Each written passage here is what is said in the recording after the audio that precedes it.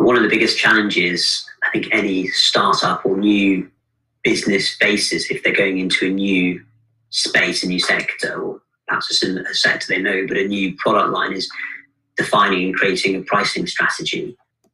The truth is there's no easy way of doing it. There's no magic wand on this one. You want to get to a place where you're pricing your product based on the value that you're bringing to the client, value-based pricing. And in that space, you're looking at how much a client is going to make from using your product, and then how much of that can you take. But here's the rub. How do you understand and find that out, particularly when it's new? If somebody in the market's already doing a similar thing and you know they're charging £10, great, that gives you a benchmark. You can charge £8 if you're going to undercut them.